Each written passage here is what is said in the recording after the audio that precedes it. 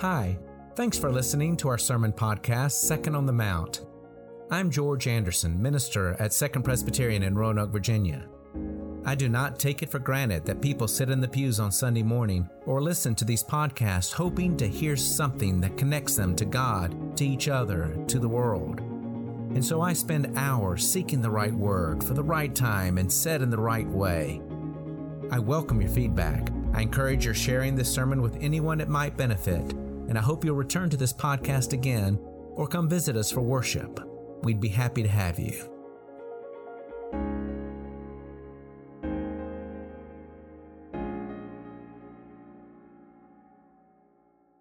Let us pray. Holy God, in Paul's words, we would like to hear a word from you for our lives today. Amen. Over Labor Day weekend, I led a retreat at the Manuka Conference Center for the good people of First Presbyterian Church of Portland, Oregon. I was pleased to be invited and had my ego boosted because this means they must have enjoyed the retreat that I led for them 17 years ago in the same place. It can't possibly be because they have a short memory. I'll tell you what also boosts a minister's ego. It's finding out that at least one person doesn't have a short memory. It is hearing someone quote you to you, something you said 17 years before. Someone who was then a mother of young children remembered me saying that children are both gift and burden, burden and gift, until the moment comes you realize the burden itself is the gift. When I said it, I was talking about one of Jesus' parables, the parable of the 11th hour worker. If you're unfamiliar with that parable, don't worry about it, because that's not the passage we'll be talking about this morning. I want you to think about that quote in relation to what Paul says in chapter 5 of Romans. Listen, and listen for the word of God. Therefore, since we are justified by faith, we have peace with God through our Lord Jesus Christ, through whom we have obtained access to this grace in which we stand. And we boast in our hope of sharing the glory of God.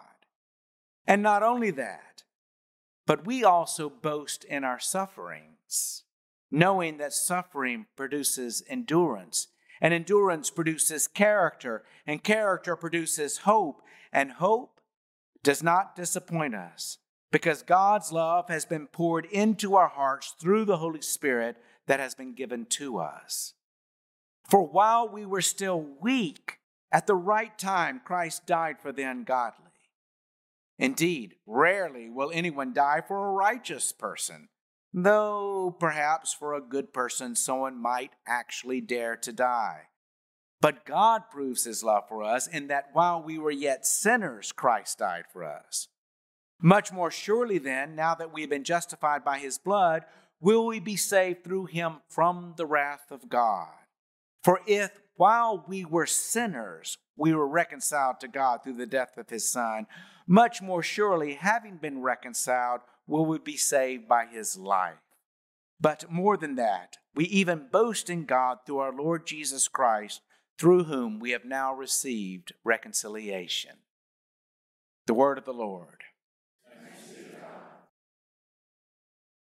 Gift and burden, burden and gift, and then the moment comes when you realize that the burden itself is the gift. But is every burden a gift? Some seem to think so. You've heard all the examples of how suffering only makes us stronger. Break down the muscles to make them strong. Gain empathy from your pain. Learn from your mistakes. Build a higher sense of self from having persevered. Gain from your pain a humble awareness of your need for God's grace. And it would seem from what I read that Paul joins this chorus. Didn't he say, give thanks for suffering? Or at least he said, I give thanks for my suffering because it gives me the gifts of endurance and a greater character and a greater hope. But all suffering? The suffering of those who have lost children in Ukraine or the Middle East? And you know people, you may have been one of those for whom going down the all things happen for a reason rabbit trail would have been a terrible mistake. I think we can agree that there is a difference between suffering to be endured and to get over and be healed from, and suffering that redeems. And I don't think that Paul would disagree. What Paul says is misunderstood, I think, if you think that he is speaking of all suffering. He isn't. He is talking about a particular kind of suffering. He is talking about suffering for the sake of others, because God in Jesus suffered for the sake of him. He is talking about the suffering that comes of love. And he's thankful for that kind of suffering, because that kind of suffering brings him closer to God, who is that kind of love. Let's go back to my quote. Let's think more about those who bear the burden and blessing of caring for children that they love, whether they be parents or grandparents, other kind of guardians, or even this whole church, this congregation as a whole. Let's think again about what Paul says by beginning with where Paul's thinking begins. Paul's thinking begins not with his suffering, but with God's. He'd have you consider this. Consider this, that you are to God both gift and burden and gift. And if you can stay with it that far, consider this. For God, the burden that is you is the gift. It is because God has that kind of love for us, where even the burden of loving is a gift, that Paul gives thanks for his suffering, because his suffering is for the sake of others. And that suffering has aligned him with God. It has aligned him with God's grace. This being Preschool Sunday, let's go back to thinking about children being burdens and gifts to consider what Paul means. Usually, a baby is welcomed into this world as sheer gift. The baby is precious before the baby learns to be precious to get its way.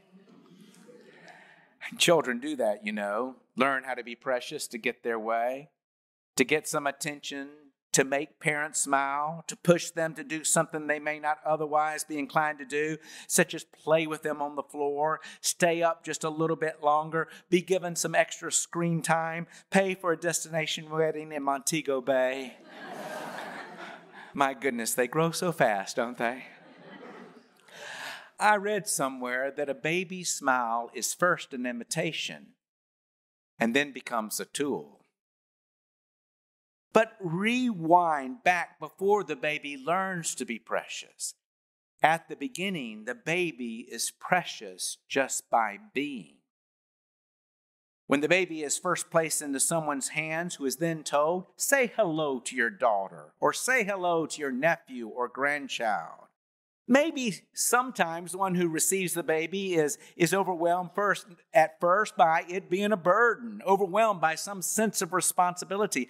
I get that. That makes sense. It can be intimidating. But I know that for others, and I was one of them, when that baby was first placed in my arms, I looked at the baby's face, I counted the fingers and toes, and was filled with gratitude. The baby is simply a gift. But the baby is also a burden. I speak of burden in a general sense, not a negative one, a word that can range from normal responsibility to a terrible cross to bear. The child is also a burden, and the one who loves the child learns that soon enough. Paige isn't here, so I can pick on her. My Paige, my oldest, had a birthday this past Friday. Well, let's all celebrate her birthday together by going back to the days following her day of birth. Paige was our first, and Millie and I were faced with the intimidating responsibility of caring for and keeping alive this baby that was placed in our inexperienced care. I'm known to forget my jacket, my coat, my wallet, my keys, and one Easter Sunday, my sermon when I came out here to preach. So how can I be trusted to keep track of a baby? And fortunately, at first, we didn't have to go through this on our own. Millie's mom was here with us for a week, and then my mom was here with us for 6 weeks more. It was actually in Kingsport, Tennessee, but it all runs together. But the day came when Mom left us alone with Paige, who never slept. And as I stood in the driveway and waved goodbye to her car as she drove away a little faster than I thought was polite, leaving us alone with that barely sleeping, often crying child, I was crying too. There are moments when any significant responsibility, no matter how much that responsibility is loved, can be a burden. And sometimes the moments just seem all to come together. They cluster up and build up. Cindy finds a stained glass lampshade shattered on the floor. And this is right after a lovely new carpet has been found ripped. And this is after mud prints are discovered on a beautiful rug and couch. It puts Cindy over the edge. And she says, "That's why we can't have nice things," scolding her cat. And you know, that same thing is said to a child. There is a certain amount of wear and tear, sometimes, frankly, a certain amount of destruction that comes with having children around. And I think most of you know what I mean when I say that sometimes the wear and tear is of the heart, felt acutely when one's child does harm to another or to herself. And you suffer because you love, and you suffer because you won't give up. And Paul is talking about our being that kind of burden to God. Paul is talking about the sacrifice and hurt that comes of love for the sake of another. A love that has you kidnapped because you can't escape it. That's God's kind of suffering, which was revealed in Jesus' suffering. Jesus showed that while we were yet sinners, while we live in ways that harm God because we're harming others or we're harming ourselves, even while inviting what Paul says is God's wrath, God still won't quit us, but suffers for us. Suffers because when we do not abandon someone in their mess, we get messy too. Suffers because when you do not abandon someone in their pain, you hurt too.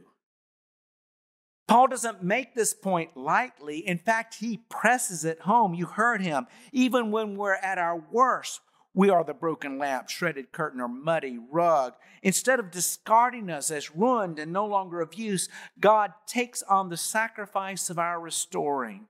Even when we are weak, Paul says, which is a way of saying that when we are such burdens that God has to do for us what we cannot do for ourselves, God still won't quit us. Even when we are enemies, Paul says, even when we are actively trying to oppose what God stands for in the world, God won't quit us. That's the suffering of God's love. And it is in that context, that's where Paul's thinking begins. That's why Paul can say, I give thanks for the suffering I go through for the sake of others, because that's a love that comes from God. It's a love that is shared with God. It is a love that brings one closer to God. This suffering love teaches endurance, Paul says. God doesn't quit, so I won't quit. It grows character, Paul says, because he grows more in God's image. It gives him hope for the world because he knows that God won't quit on others because God doesn't quit on him.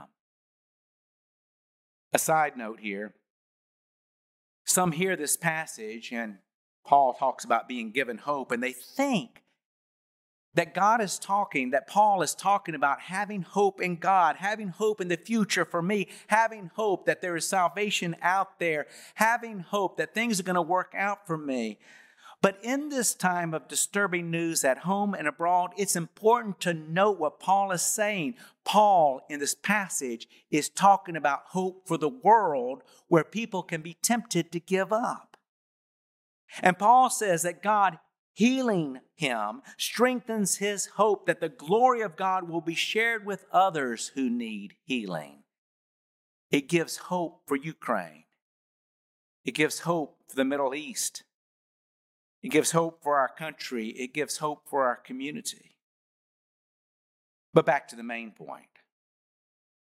Can you see that Paul is not talking about all suffering, but a particular kind of suffering? The suffering that comes of loving others in the way that God loves him, with all the sacrifices that it brings. It is the suffering that comes of the burden of following in the way of Jesus among people who do not always join you on the way, sometimes who get in the way, but who all need to find their way back to God. I want to close by talking about this congregation and its burdens, our burdens that are gifts. I'll just fly through some examples to warm us up for the one I really want to talk about today, which has to do with children. We have this big facility to take care of. It's a burden. But, when we worship in this space, when we really do have that time with each other, connecting with each other as we connect with God, and when we see the communities and programs that happen in our rooms and hallways, it's easy to see the burden of maintaining facilities as a gift. Providing those programs is a burden. Add up the effort of organizing, the work of implementation, the cost of affording it, and a good bit is asked of all of us who are part of this community. But when we see what is learned in those classrooms and the friendships that are made in the clubs and the joys and cares that are shared within the community, it becomes easy to see those burdens as gifts. Providing the outreach that we do is a burden. We're giving money and ourselves away for goodness sake. And that's right, for goodness sake. And when we see the families kept off the streets, the mentally ill receive kind treatment, children of single working parent families being tutored, and systemic issues of poverty getting addressed, it becomes easy to see the burdens as gifts. And then there's our preschool. Our preschool demands a lot from this church. Facilities to house it, teachers to hire, to train, to replace, to pay, furniture and toys to maintain and clean, and then replace after understandable wear and tear. There are expenses involved. Don't get me started about the outside doorway we had to knock in a wall only a few feet from an existing outside doorway so we could make a building code smile. Ask our property and preschool committees about how complicated it was to get the new playground installed. By the way, if you hadn't seen it, it's right out that way. It is absolutely beautiful. You might even want to lie down under it because of the new cushy ground covering. But what a gift, a blessing our preschool is. What a wonderful, glorious gift it is to provide a faith-based, nurturing environment of play and learning where children can grow in mind and body and spirit. What a gift it is to the staff to see children constantly roaming our walls. What a gift it is to have children here who feel like this place is a second home, where they're safe and loved and accepted for who they are. And as Elizabeth said, there's so many churches that would love to have those burdens, which are such gifts. And you combine that preschool with all the other responsibilities I described, and I think you can see that these kinds of burdens will grow a church's heart and give it a sense of purpose. And even the suffering that comes with understanding the real hurt and harm that is out there in the world and what we do to try to address them, even though we don't have it in our power to solve them, making us suffer more as we worry. Even that is a suffering that draws us closer to God. So let's not dismiss Paul because we think he's talking about all suffering. Let's hear him as he describes the burdens of love the hurt that comes of love, the good that can come out of showing that love, and the intimacy with God that can come of sharing that love. And then maybe we can bow our heads and give thanks with Paul for the suffering that can help us endure and build character and give us hope for our troubled world. Second Presbyterian, finding direction by following Jesus.